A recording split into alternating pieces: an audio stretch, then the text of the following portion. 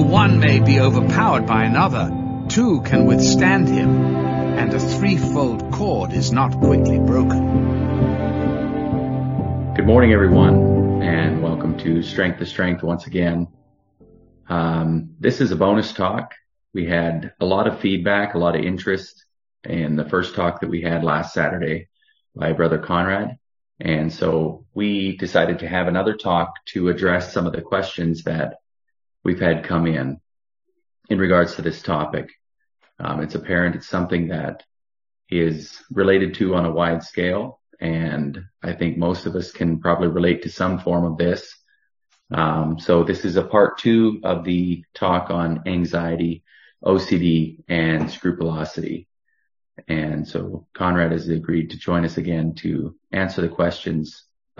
So he's going to share a little bit, and we will discuss the questions that we have had come in. And if there's time at the end, so you can send in questions through the chat.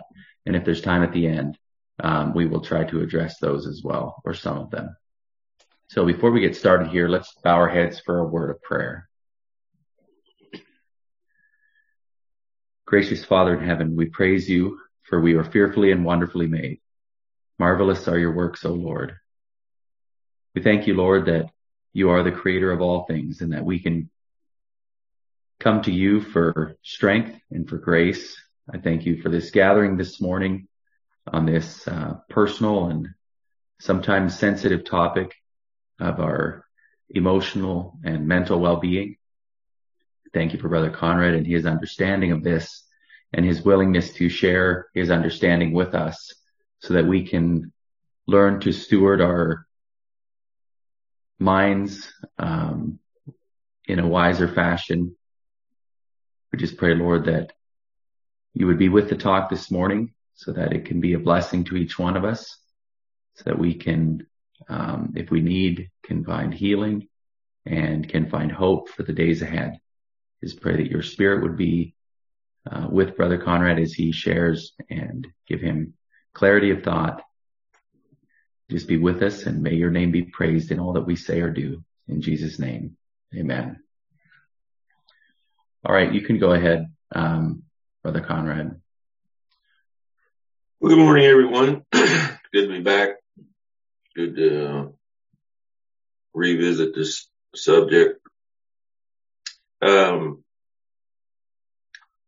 want to start off with just a few disclaimers. The questions that come in are pretty difficult questions, and a lot of it segues into spirituality, issues of right and wrong, and so on and so forth. And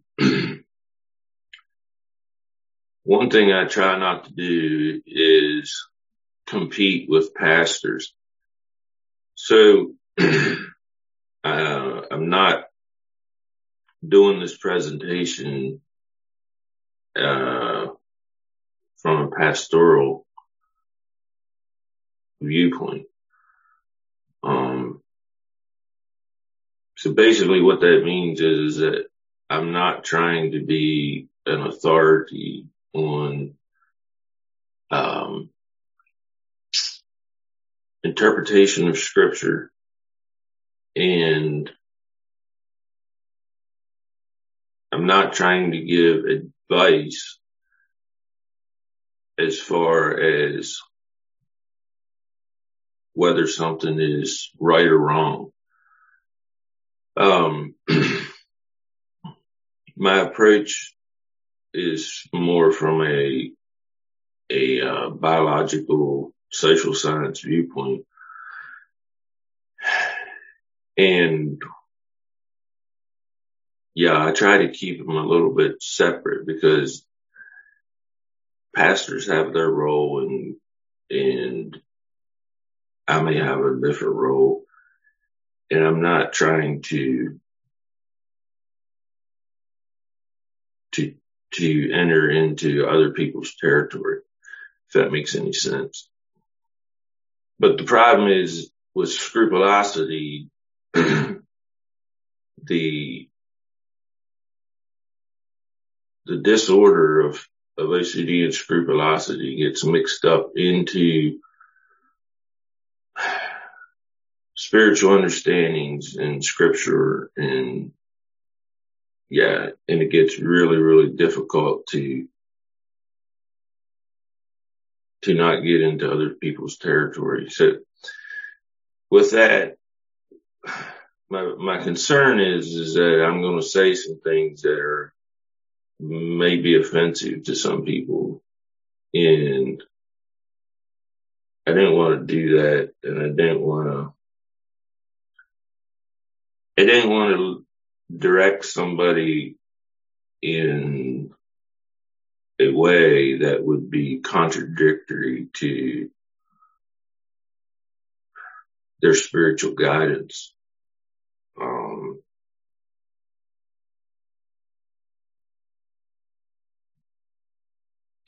However, in saying that, when people come to me that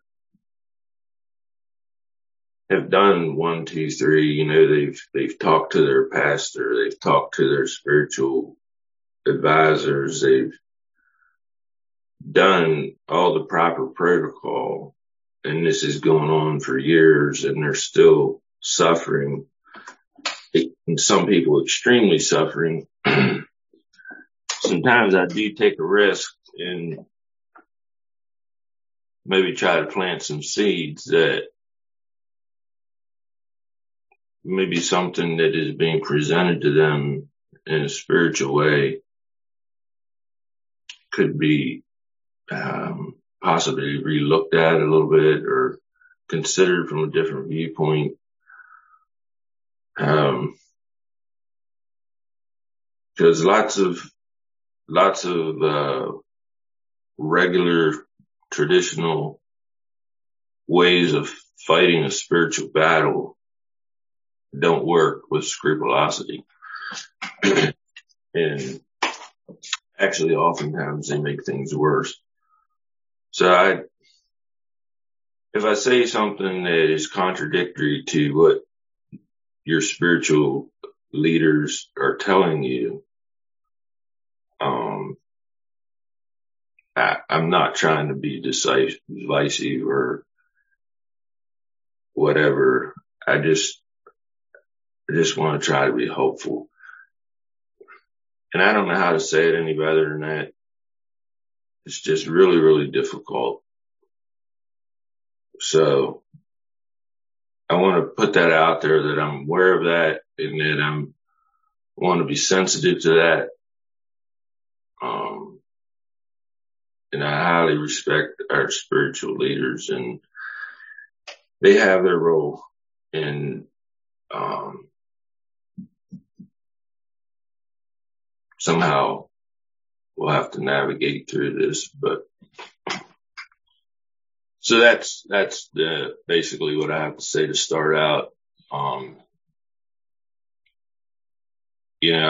I was pleasantly surprised the last time that I didn't get any hate mail. And I would like to keep it that way. I want to be a person that's humble and teachable myself. There's so much to learn, and I'm not trying to, I don't want to cause anybody more difficulty. So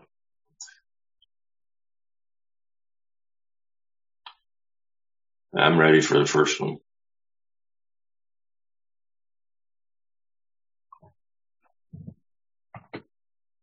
All right. So the first question that we'd like to address, I'll just read it here for you. I very much enjoyed the part 1 talk by Conrad. I too am familiar with anxiety and depression and have been on a journey to understand more what happens inside my brain and body. How can new brain pathways be built? Is it possible to become completely free in these areas of trauma, or will we always wrestle with them until heaven? What lifestyle changes besides medicine help the brain to function better? How can we be honest about our distress without having a victim mentality?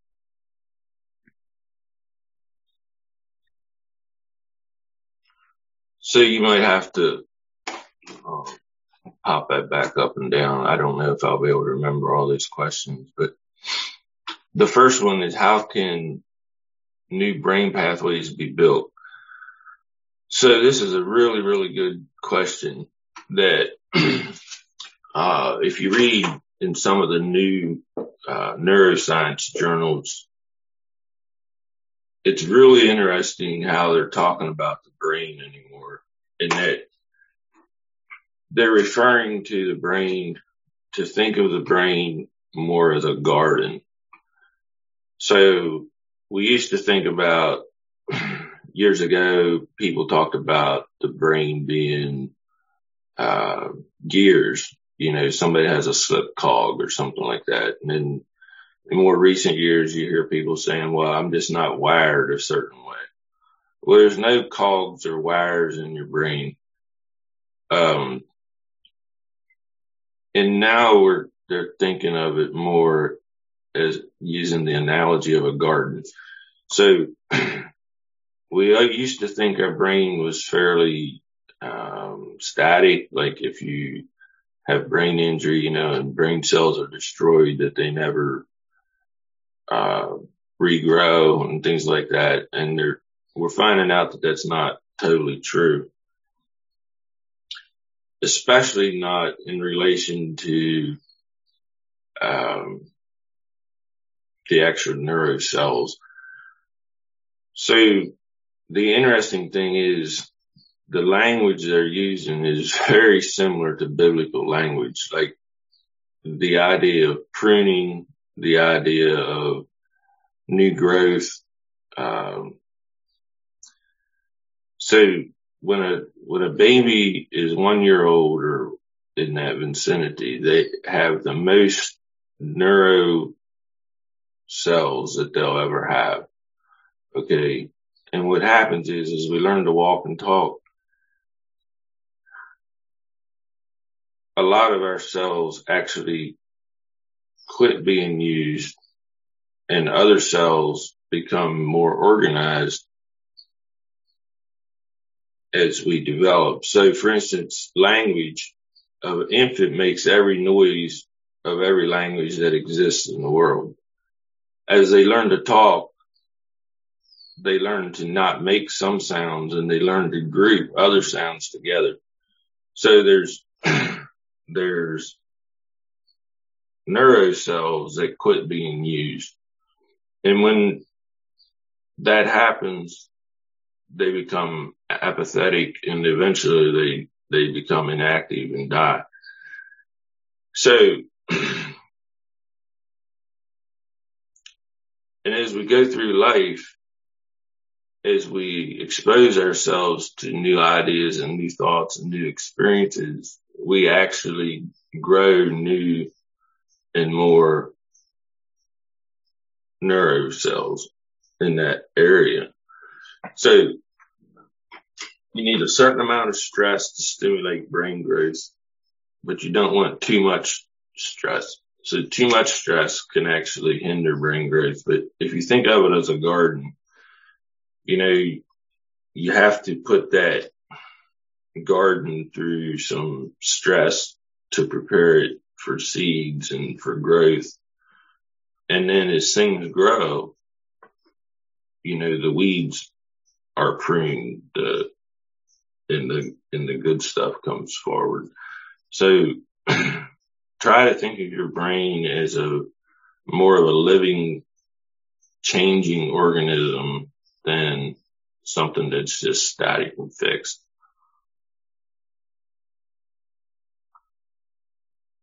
So stimulate it by exposure. That would be a good way to think about it. Is it possible to become completely free in these areas of trauma, or will we always wrestle with them and have it? So we don't use the word cured. We talk about you can become well or very functional, or you can become, life is a battle. So it's like the idea of getting to a point where it's not a part of your existence isn't going to happen. but we can help people get to the point where they love life and they enjoy the battle and they actually thrive. So the term human doesn't depict something that's perfect.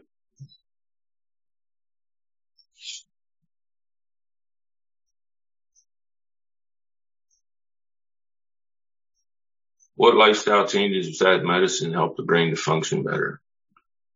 Well, therapy would be a big one. If confessing your faults one to another, that you may be healed. So a lot of healing takes place in the context between two people interacting.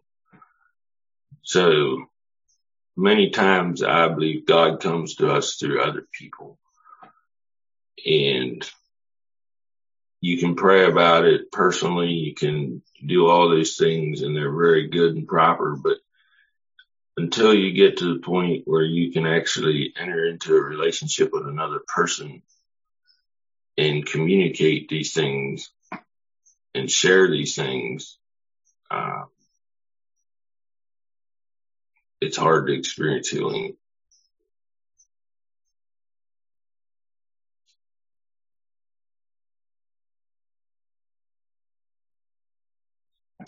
How can we be honest about our distress without having a victim mentality?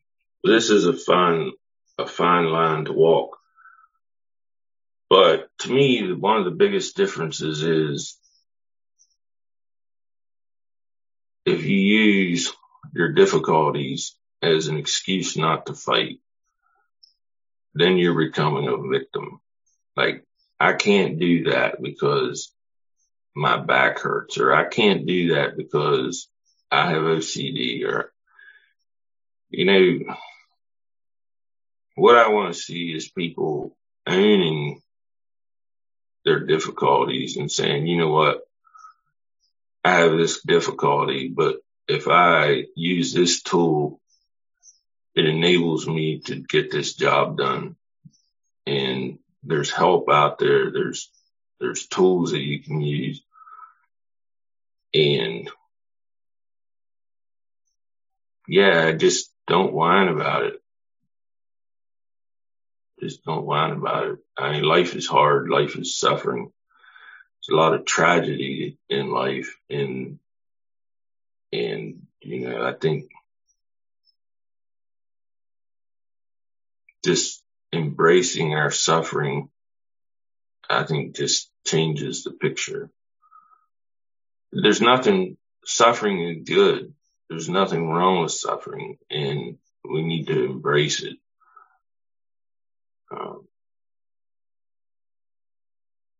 Running away from suffering is just a bad idea.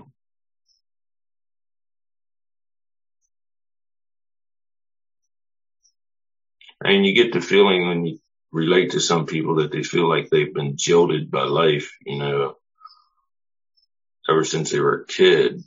Maybe their mom didn't have enough time to give them attention and this and that. And it seems like they develop a personality that is just needy and fretful and whiny. And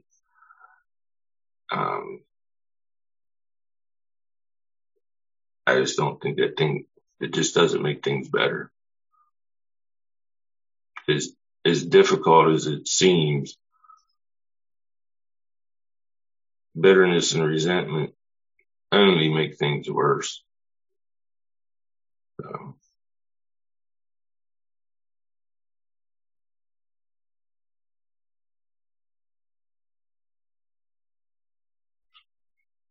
All right. Thank you for those answers.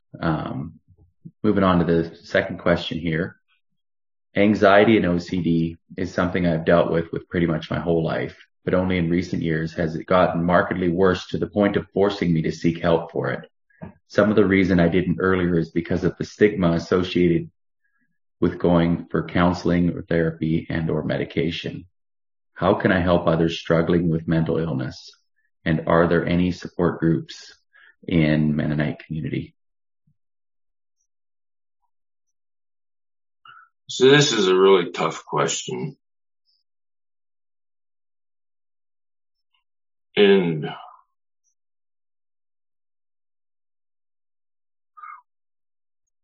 I don't want to. So the question is, how can I help? This person's suffering from their own maladies, and they're asking the question of how they can help other people.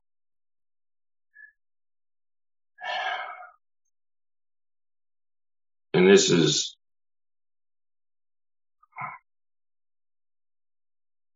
I just want to take a little bit of liberty here and say that this is tends to be a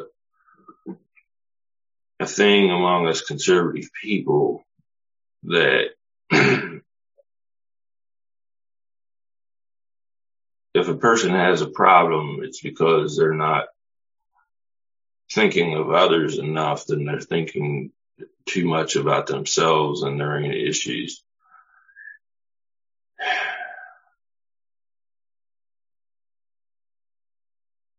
And we teach our children this little song, Jesus first, others second, yourself last. Well, you can't help other people very long unless you take care of yourself first. So typically a person with OCD has a very low sense of their own personal value. And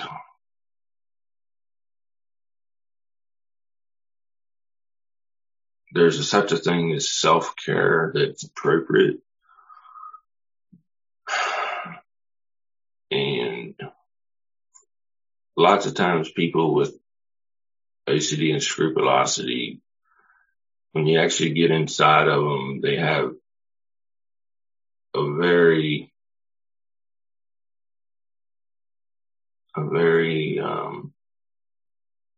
low sense of their value as a person. So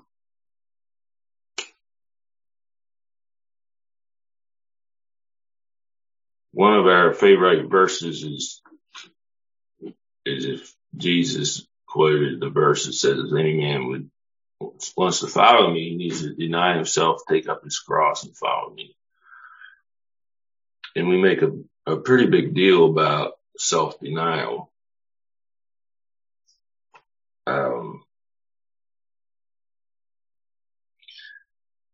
This is a pretty complex thing because the self that we need to deny is actually an imposter.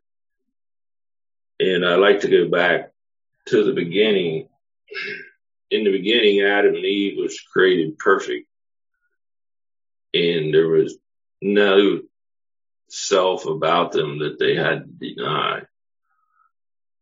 Now they took on sin and a new nature, and in a sense we all have. And when that happens, it's kind of like this shroud comes down over us and we just can't see and comprehend things correctly ever after. But then Jesus come along and he referred to himself as a second Adam. And I think the connection is that when Jesus says he's a second Adam, he's not referring to fallen Adam. He's referring to pre-fall Adam. And the role of Christ, one of the roles of Christ in his work is to help us become restored to a position somewhat of the pre-fall Adam. So by faith, I believe that God has a picture of us or a reality of us that exists in the eternal realities of each one of us without sin. And that's a self that as we put on Jesus Christ, we're actually rediscovering who God intended for us to be without sin. So there's a self that exists that we need to own and actually build in and that is the self that we are in Christ. And that is really, truly who we are. That the self that we need to deny is an imposter. So,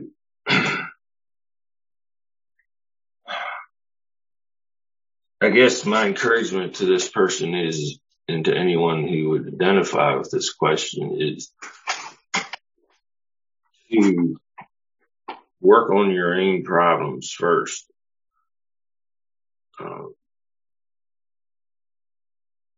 It's really hard to help another person if you're both in the dumps. So, maybe that's all for that one.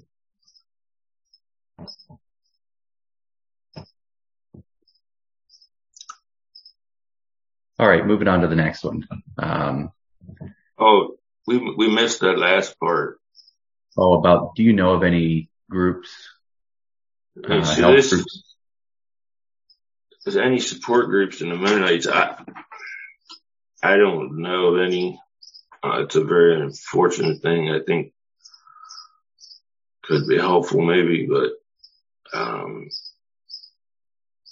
yeah, unfortunately there's not even a lot of, I don't know. It seems to me sometimes there's not even a lot of compassion for any sort of acknowledgement of a mental illness, let alone a support group. So it's pretty tough. Mm-hmm.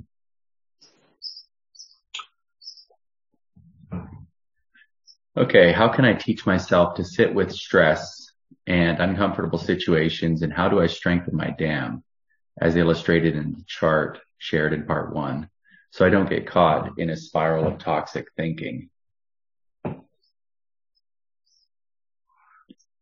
Well, I just want to make a comment. If we can move along a little, we'll get through a few more. All right. So this one is, how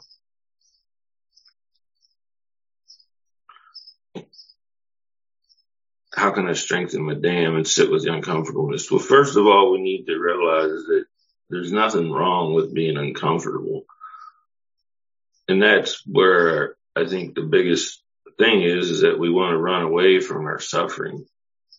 And it's like, we need to just sit with it. We need to feel it. We need to experience it and actually be okay being miserable for a period of time. It won't last, but it's kind of like the more I run away from, let's say I'm scared of the dark, so I won't go into a certain room after dark, and I just do that. Well, guess what? My fear of going to places in the dark is going to get bigger and more incapacitating. So you want to expose yourself to the bad feelings and as much as you can, because then you actually become braver. And what was the last part?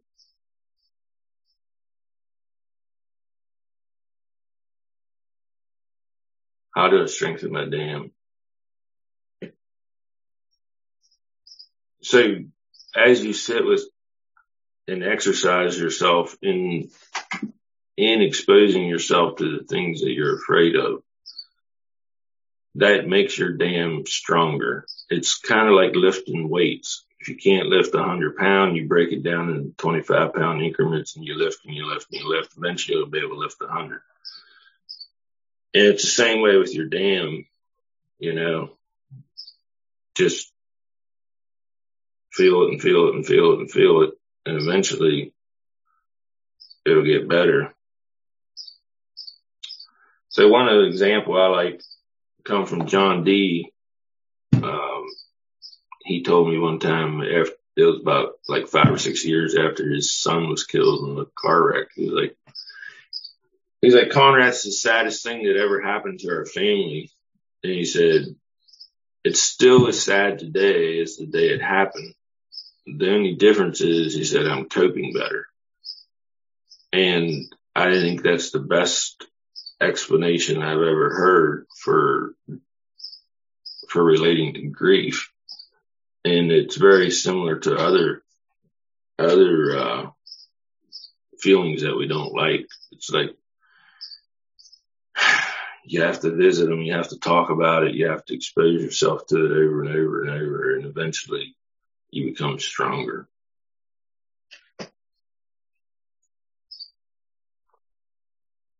Thank you. That's very helpful advice. Moving on to the next one. Thanks a lot for your time and understanding of those of us who struggle with this. It meant a lot just to feel like I'm not the only one and someone understands. I truly have a heart for others going through the same and would love to pass on anything that could help them too. How does the experience of scrupulosity and trauma fit in with what the Bible says about God having not given us a spirit of fear, but a sound mind and the peace of God which surpasses all understanding? How can I struggle and wrestle so much with this while still being a child of God? So for the first one, not giving us a spirit of fear. So I don't think that our difficulties in life come from the Spirit of God. Our difficulties come because we're in a fallen world. So, yeah, I think it's pretty obvious that God's Spirit is not what's troubling us.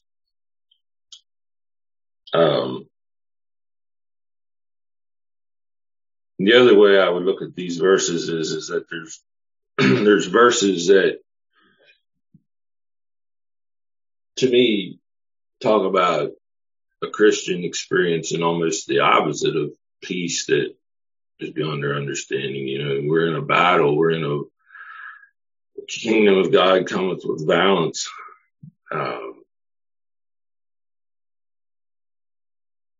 So there's a wide array of scriptures that describe a Christian experience, and some of them may seem like they're actually opposites or,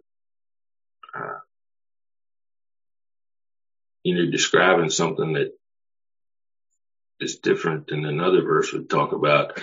And to me, it's kind of like a bicycle wheel. You know, you have the rim and then you have the spokes that go toward the hub, all right? And what keeps the hub in place is the tension that the spokes have from the rim into the hub. So we need to learn to be okay with more than one truth being true at the same time, and that there can be tension between them two, but actually we'll find our way best through life by navigating between two truths and letting both truths stand. So hopefully there's times when we experience peace that's beyond all understanding, but there's going to be times whenever we're tore up really, really bad. I know people with scrupulosity feel like they're in a bad state for most of their life, but I still think in that journey you can learn to experience other things, maybe simultaneously. We may have a lot of mixed emotions, but I would just encourage people not to get too hung up on any one verse.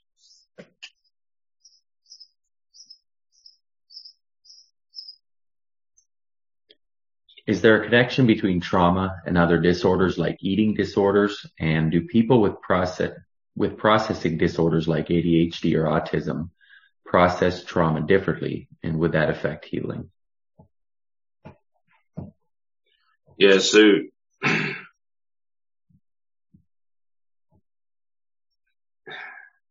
people's genetic makeup has a lot to do with some of this stuff. But there's always this argument between nature versus nurture. So You can have a genetic makeup that's predisposition towards something like ADHD and OCD, but usually there's something environmentally that triggers it and actually gets it started. So it's a combination of experience and genetics. So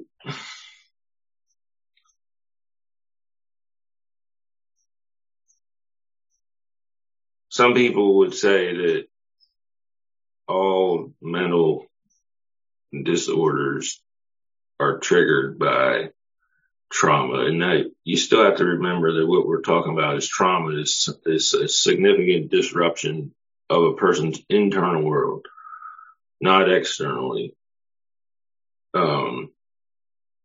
So, what we're calling trauma here could,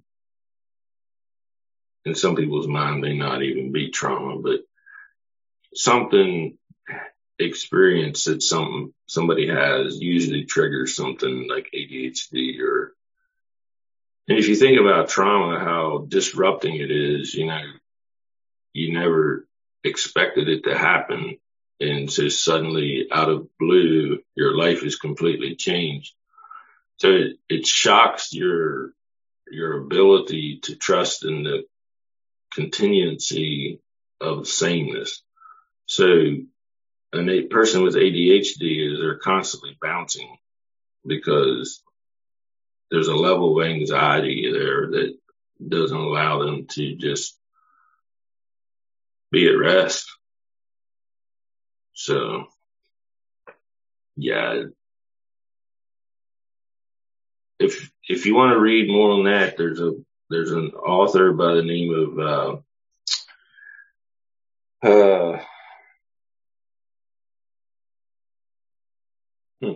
got his picture in my mind, but I can't think of his word. But he wrote a book called In the Realms of Hungry Ghosts, and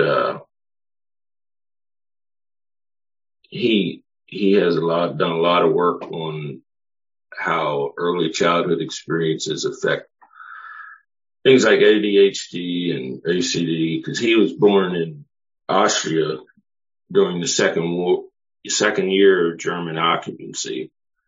And his mom gave him away to they were Jewish, and his mom gave him away to a random stranger on the street to try to save his life. And they were separated for a year before they got back together. So, I'll think of the guy's name here before long, but, there's a lot of connection between trauma and these problems.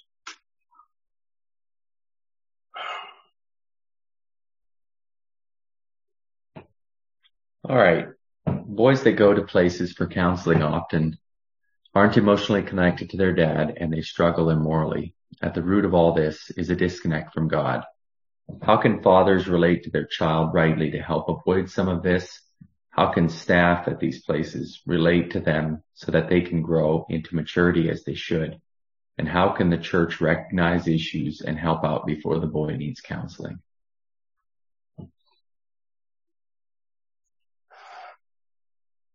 Well,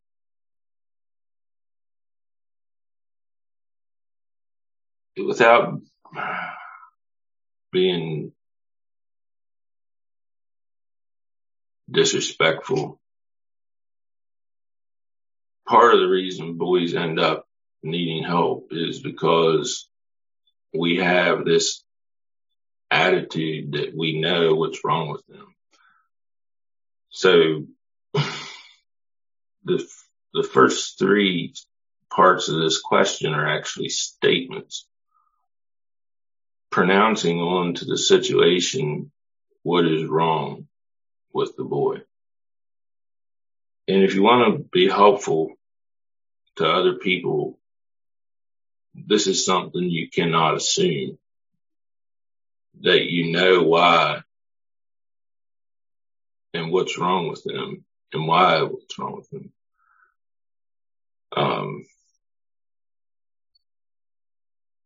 Because oftentimes we're wrong. And we need to learn to listen rather than assume that we know why they are the way they are.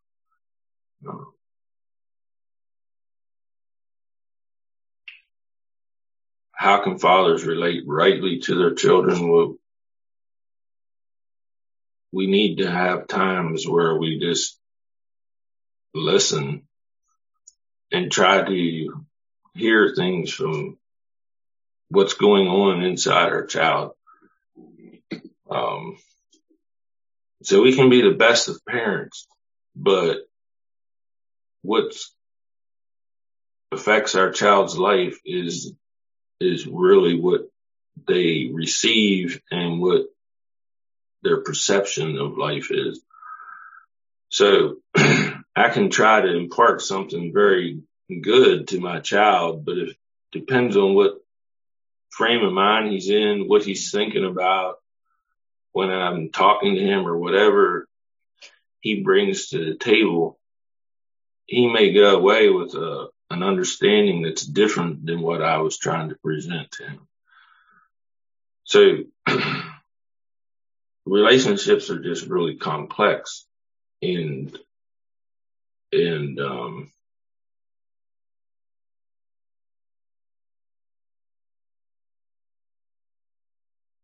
yeah, if you want to help troubled people, you have to be extremely non-judgmental. You can't assume anything, and you need to allow your client to teach you about their problem. And then you collaborate together to try to resolve it. So, and that's true even for a boy.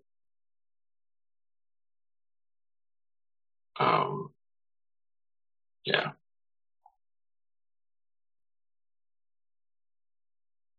How can staff at these places relate to them so they can grow into maturity as they should?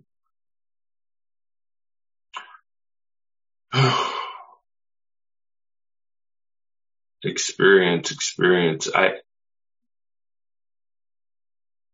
I highly respect some of these places, and I have lots of friends that work at boys camps and so on and so forth, but I always have questions how you can take a 30, 40, 50-year-old man or something like that and send them to Fresh Start, and they be helped by a 21, 25-year-old young man. Or how you can have a troubled boy and they go to camp and they're under the care of a 21-year-old chief. I don't, that's something that's beyond my understanding. I do observe that people get help and that there's a measure of success there. But I guess I'm not an authority on that, how they can help. I mean, to me, there's a level of help there.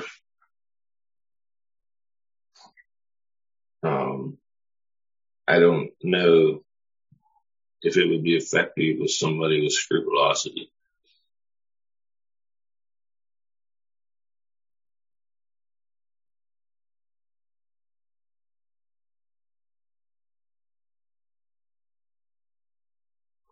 Thank you for wading in on that. Some of that's difficult things to get into. We have seen studies that suggest OCD, autism, and trauma as high risk factors for gender dysphoria, transgenderism, possibly due to unhealthy categorization of male and female. Also, we've read OCD case studies about people who have been afraid they were gay because of obsessive thoughts. One lady who noticed immodestly dressed people thought she was the one sinning. What are your thoughts on this, and how can we better reach out to these people both inside and outside our community? Well, here again, this is a classic OCD, scrupulous thought. If you read the textbooks, there's actually categories that are very definable. It's one thing about OCD and scrupulosity is that it's a very diagnosable problem because everyone has the same types of thoughts. And it's almost mind blowing to actually, when somebody tells you the troubling thoughts they're having, sometimes it's almost word for word what the very next person will tell you. And fears of homosexuality and bestiality and fear of sexual perversion is a very common fear. And what happens is, so we're dealing with people that care very, very much about their character. And the last thing they want to do is be homosexual or some sort of pervert. And, maybe they have some sort of thought or feeling, body sensation, and this thought pops in their heads, well, maybe you're gay. And then that thought alone is traumatic to a very sensitive person. And then it's like, the heart rate goes up, they tense up, they're like, man, I can't think this way, I got to get rid of this thought, So they start, drastically trying to get rid of the thought or feeling or whatever it is, and it only seems like it gets worse. So if you do this little experiment, it explains it. So if I tell you all not to think about white bears for 2 minutes, try really, really hard not to think about white bears for 2 minutes. What are you going to think about? Inadvertently, you're going to think about white bears that you don't want to think about. So you can't win OCD by fighting it directly. You have to fight it indirectly. So basically what that means is that if you have a fear of homosexuality, you have to learn to let that fear sit and not pay attention to it and actually focus on what you want to be and learn to love what you want to be. So fear is a very powerful emotion, but so is love and a lot of other good emotions. And we need to learn to meditate and feel those positive things, because it doesn't work to fight a negative battle. It's like one of the famous evangelists said, he that serveth God out of a fear of hell shall surely go there. It's like there's a level of the fear of God that is wisdom, but you have to move from fear to embrace and learning to love the Lord your God with all your heart, soul, mind, and strength. Or a negative battle will destroy you.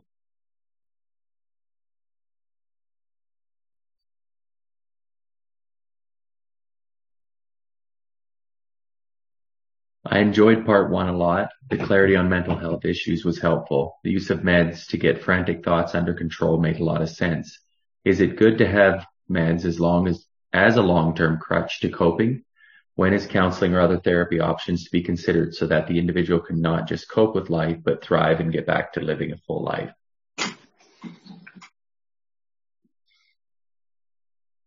Yeah, so I don't encourage anybody to just do medication.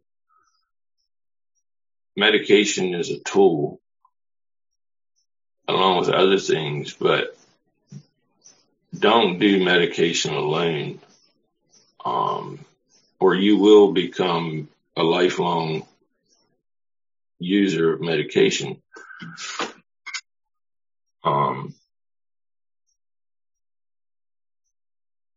you have to do therapy and interaction with other people to get well. And if you do a combination of treatment, usually you can get by with a lot less medication. And the medication makes it easier to do therapy, and the therapy makes the medication more effective. So it's a good combination. But just to do medication, to me,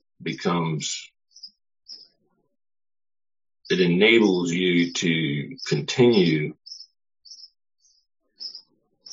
in whatever destructive patterns of thinking and behavior that you have without fixing them. It seems to me it makes it easier if you're actually on a good path to get well. It can be very helpful, very helpful. But I just don't like to see people doing it just only medication.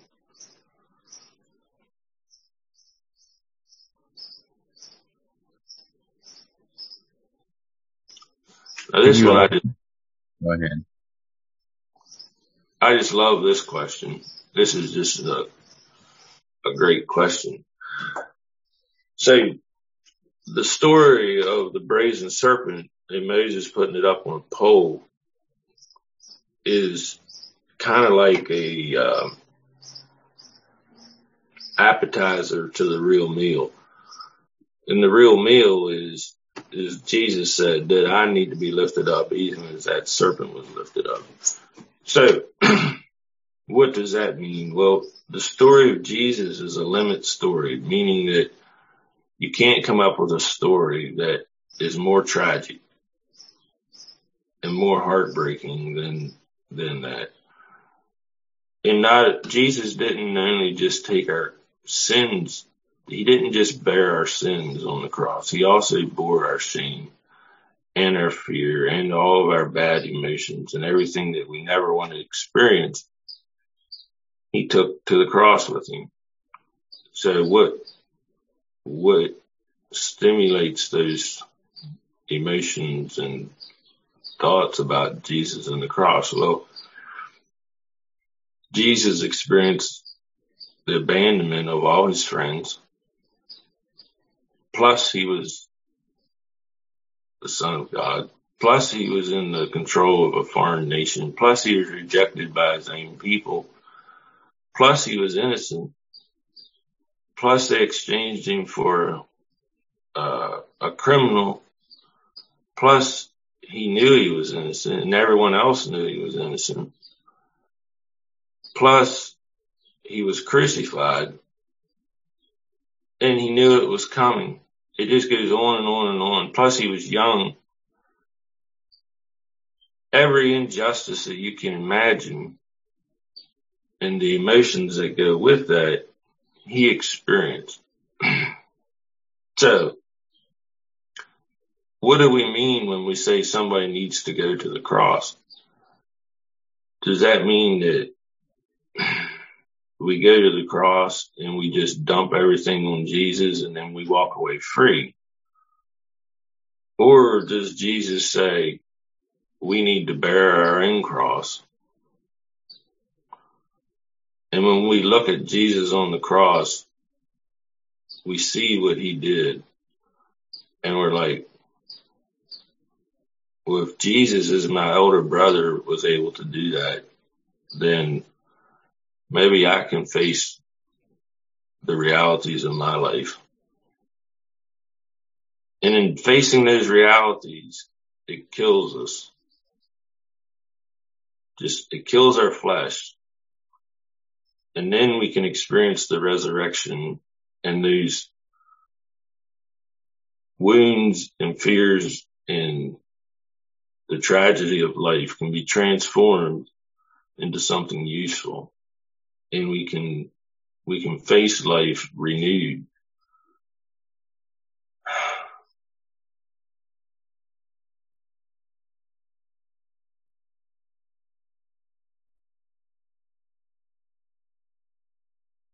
Thank you for that.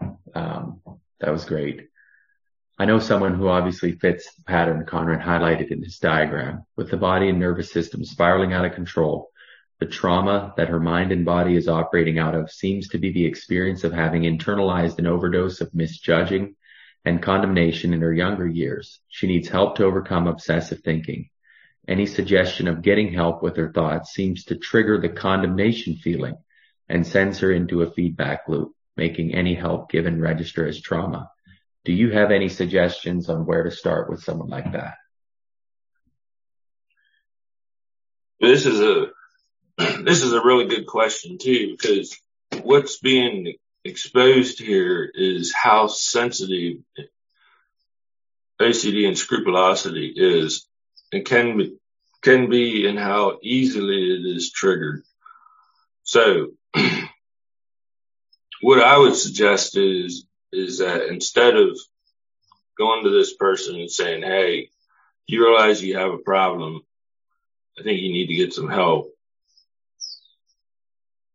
You just need to skip that part and say, hey, I run onto this book, or I run onto this person who actually understands OCD, and I think maybe they could be helpful.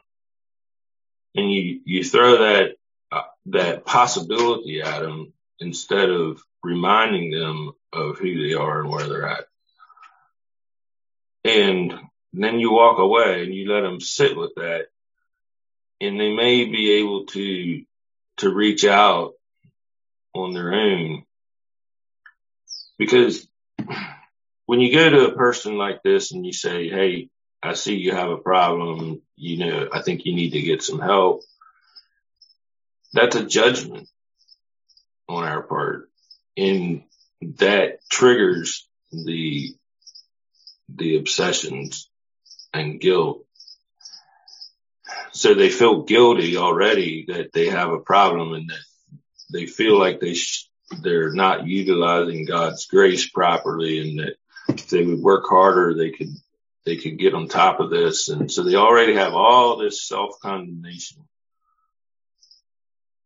And this is what's so hard about scrupulosity is that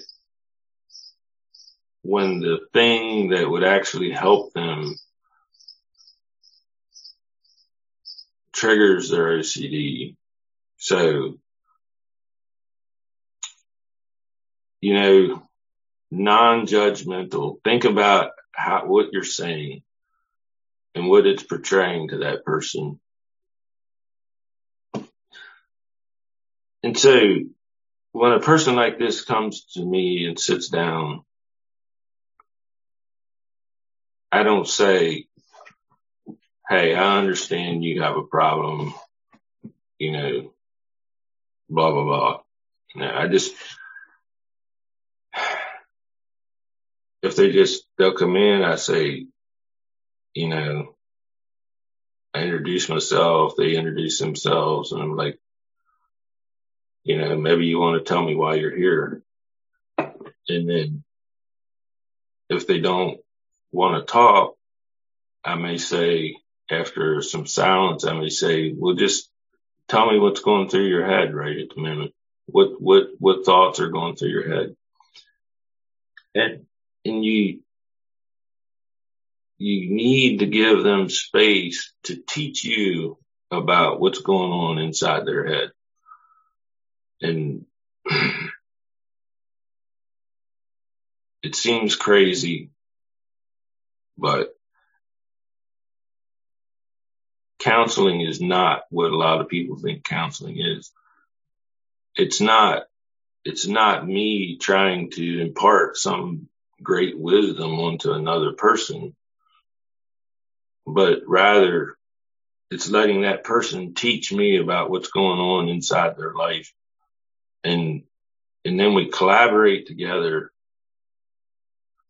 to where that person actually figures out their own issues and what they need to do to get better. And they're the ones that do the work. The only thing I do is help facilitate and guide them in that healing. But so many times we think counseling is we go to another person and they impart to us what we need to know. And it just needs to be a lot different than that. And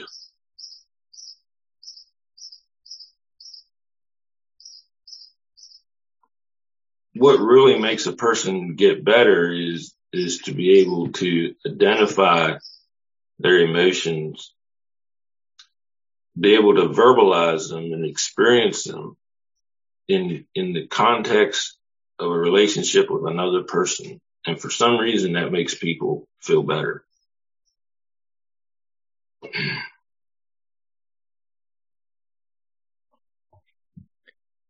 Thank you. That was actually the last question we had to address this morning. I did have one come in on the chat. I'll read for you here, Conrad, if you could answer it.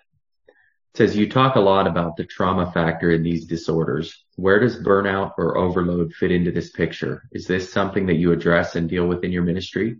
Does burnout relate to the trauma discussion, or does it fall into another category?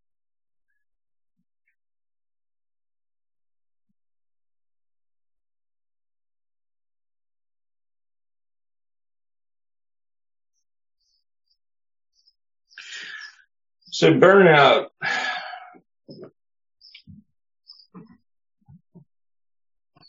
we have difficulty with this as Christians because we equate to ourselves verses like, I can do all things through Christ who strengthens me.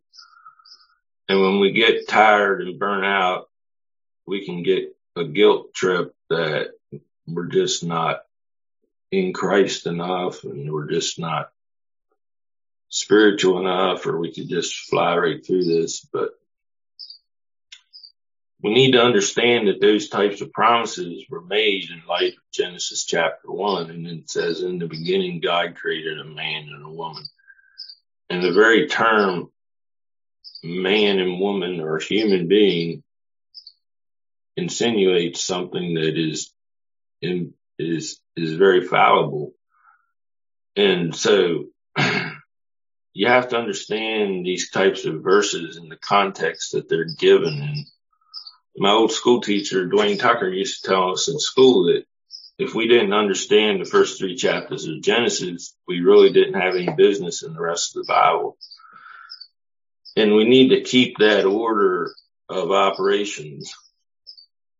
And the whole thing of burnout falls under self-care, lack of self-care, and a lack of an understanding that there is a self that we need to take care of.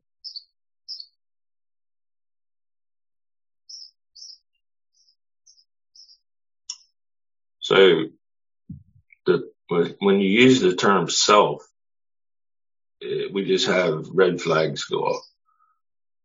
But we need to acknowledge and realize that there is a self that needs to be recognized and taken care of. And that a lot of the spiritual realities, I feel like there's a physical reality to every spiritual reality. And so it's hard for you to experience the spiritual power that Christ wants to impart to us if we're not resting and we're not eating food and we're not taking care of our bodies. You know, there's a connection and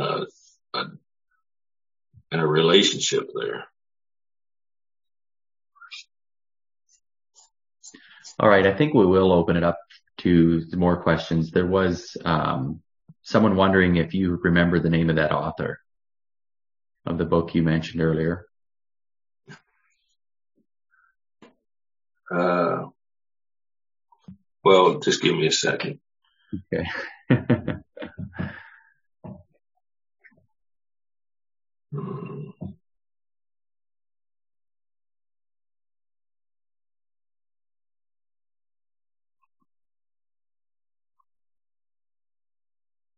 Gabor Mate. Gabor is his first name. Mate is his last name. Mate. All right. Thank you. It's actually pronounced Gabor. Gabor Mate. Gabor Mate. All right. Does anyone have any questions or comments before we close here?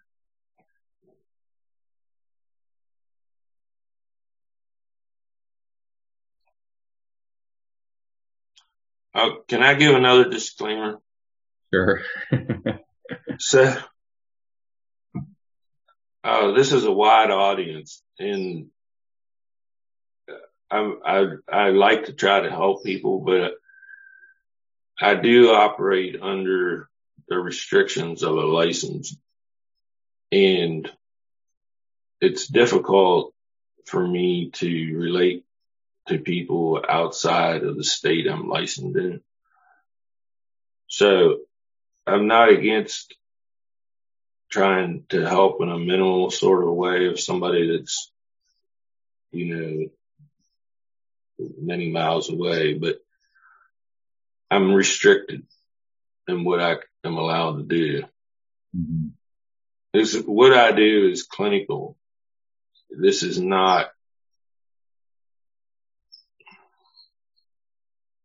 the terms like OCD and scrupulosity are legislated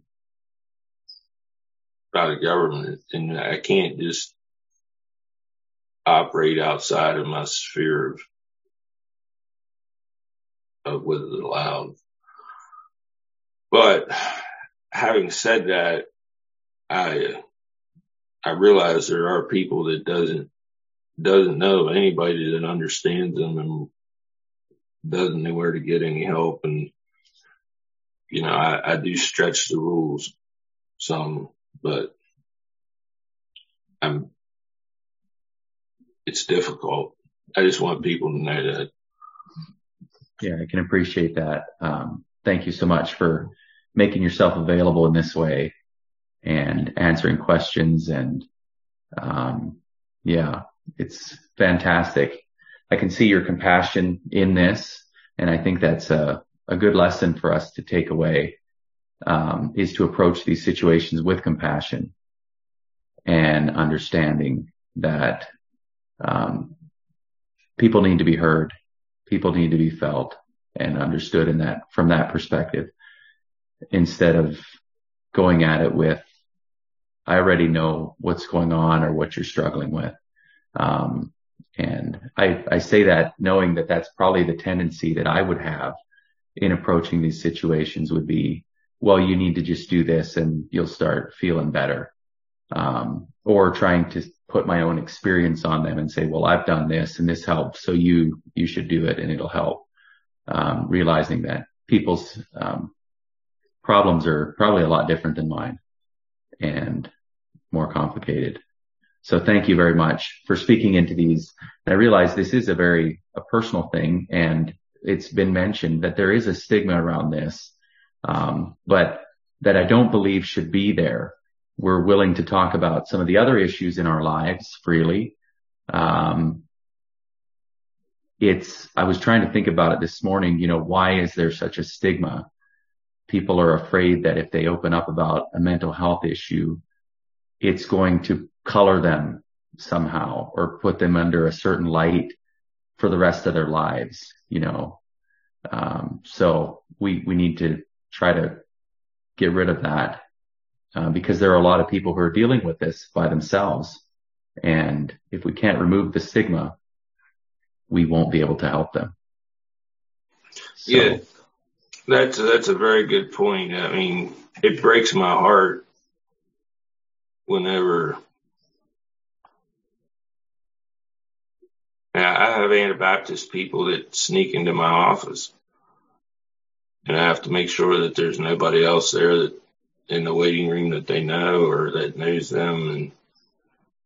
And, sometimes their pastors don't know it. Their family don't know it. And it's so sad. It's like,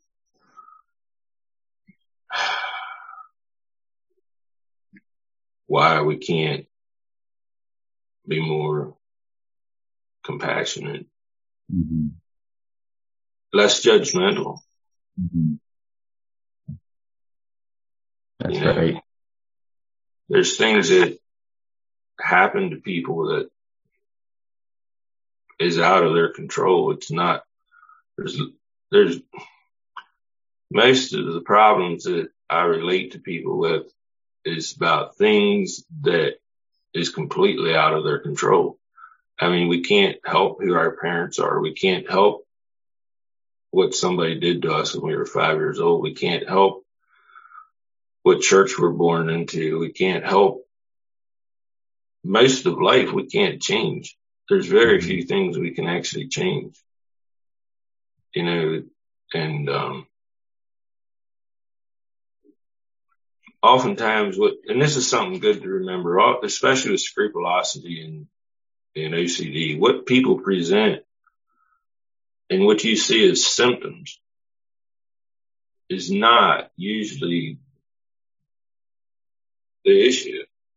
Because OCD and scrupulosity is an anxiety disorder. And what that means is that it's a misplaced anxiety. So they may present with fears of, let's say, assurance of salvation.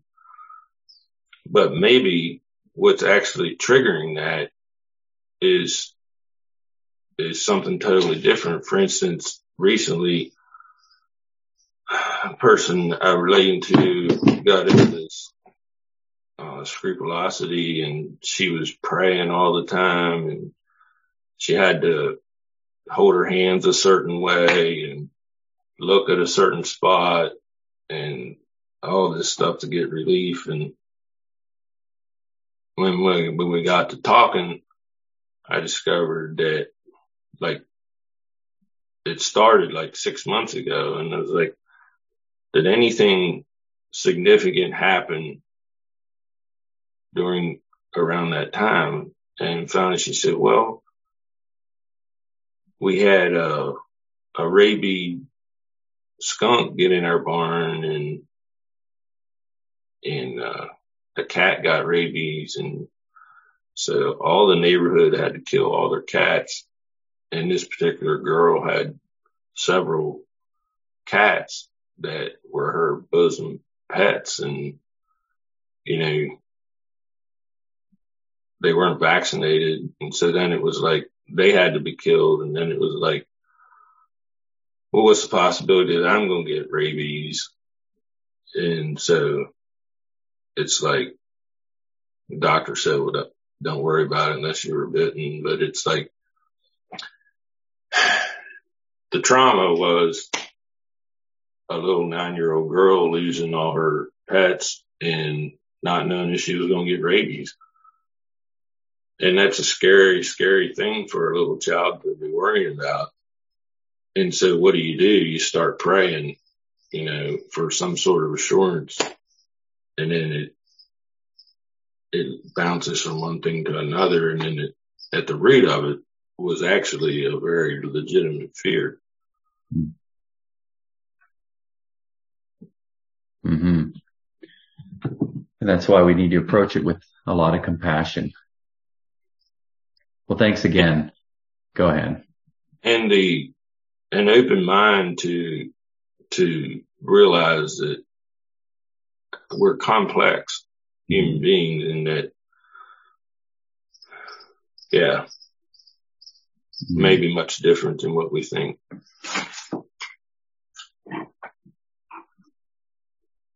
There's a quote here I'd like to read. Nobody escapes being wounded. We're all wounded people, whether physically, emotionally, mentally, or spiritually. The main question is not, how can we hide our wounds so we don't have to be embarrassed, but how can we put our woundedness in the service of others? When our wounds cease to be a source of shame and become a source of healing, we have become wounded healers. I appreciate that. Well, thanks a lot again for coming on and addressing these difficult topics and making yourself vulnerable in sharing your thoughts about these things. And I thank everyone who joined us here this morning.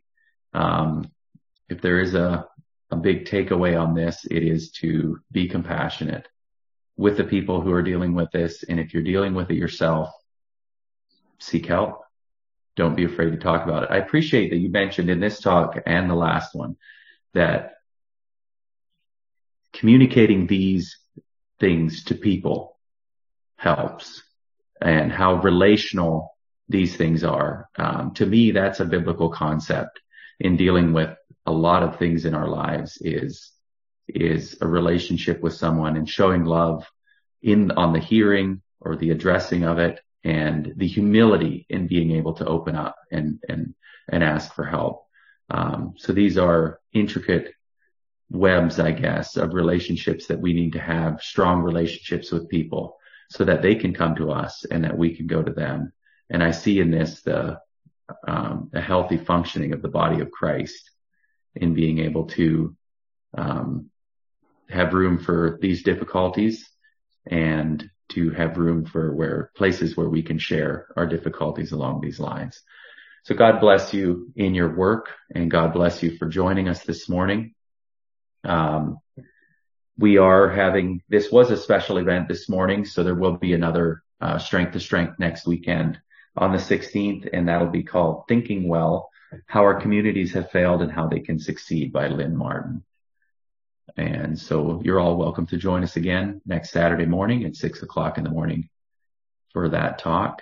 And before we close, would you mind saying a prayer, Conrad?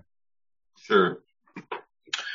Father God, we come to you again this morning knowing that and trusting that you're a high and holy God and that you care about us as human beings. We thank you so much for Jesus that came from you and came to the earth and showed us how to live as human beings.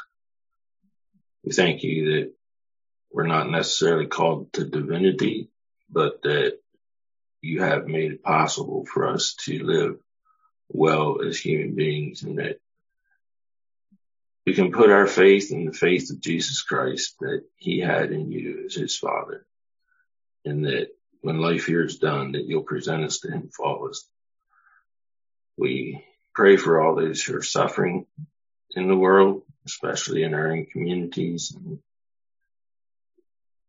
especially pray for those, Father, who somehow the very avenue of their hope seems to bring them into more bondage. And we pray that there could be an opening, and that there could be a space, a crack in the wall, that these people can reach out and find some hope and some liberation from the prison of their own minds. We just pray for all the pastors, all the parents, all the teachers, everyone that in the world that is a helper. We pray that they could truly be helpful. And we pray for everyone on this chat this morning. We pray that our needs could be met as we share together, that we could all be drawn closer to you and experience more what it's like to be a whole person. Just bless the people that put the effort into keeping this talk going, and just bless their efforts. And we just pray that it would be something that would be helpful. Pray in Jesus' name. Amen. Amen. Thank you, brother. And thank you all for joining us. God be with you as you build strong, compassionate relationships with the people around you. Go with God. As iron sharpens iron, so a man sharpens the countenance of his friend.